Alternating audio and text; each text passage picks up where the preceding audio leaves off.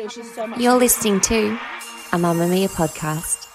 Mamamia acknowledges the traditional owners of the lands we record this podcast on, the Gadigal people of the Eora Nation, as well as the Wonnarua and the Gamilaroi people.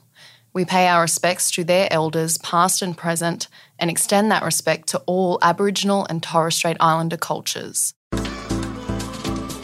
Move by Mamamia is the exercise app for anybody, anywhere.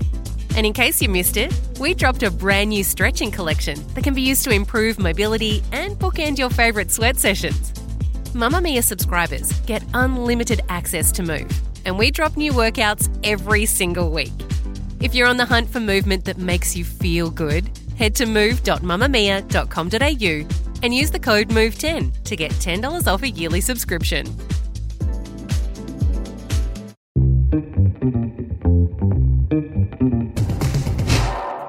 From Mamamia's daily news podcast, The Quickie. Hi, I'm Isabella Ross with your evening headlines for Thursday, March 9. Premier Dominic Perrottet has said the Liberal Party needs to do better at bringing women into its ranks. It comes after New South Wales has fallen short of its own gender targets ahead of the state election, which calls for 40% female representation. In the state's parliament currently, there are 31 female members in the Legislative Assembly, compared to 62 men. A political activist has been sentenced to 2 years in prison in Thailand for selling satirical calendars featuring yellow ducks. The yellow rubber duck motif is seen as an insult to Thailand's king. Thailand's laws on defamation against the monarchy are among the world's strictest and carry penalties of up to 15 years in prison for each perceived royal insult. Hundreds of people have been arrested or jailed under the law, some for as long as 43 years. Hospitals operated by one of Melbourne's largest public health services have been dealing with a significant IT system outage. Eastern Health was working to fix the outage today after declaring a code yellow internal emergency. Premier Daniel Andrews described the outage as an internal hardware issue. Officials said there was no evidence of a cyber attack from the IT blackout.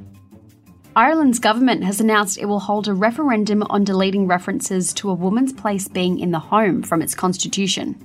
A wave of social change in the nation has seen the 86-year-old constitution amended in recent years to remove bans on abortion and permit same-sex marriage, but references to women's roles in society remain. The referendum is set to be held in November.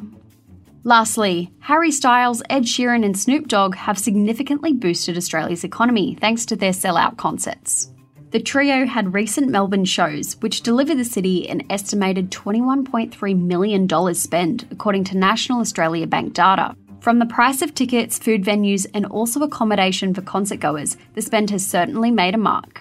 That's your evening news headlines. If you want more from The Quickie, check out today's deep dive on the questions left behind after Alex Murdaugh's guilty verdict. The Quickie, getting you up to speed daily wherever you get your podcasts.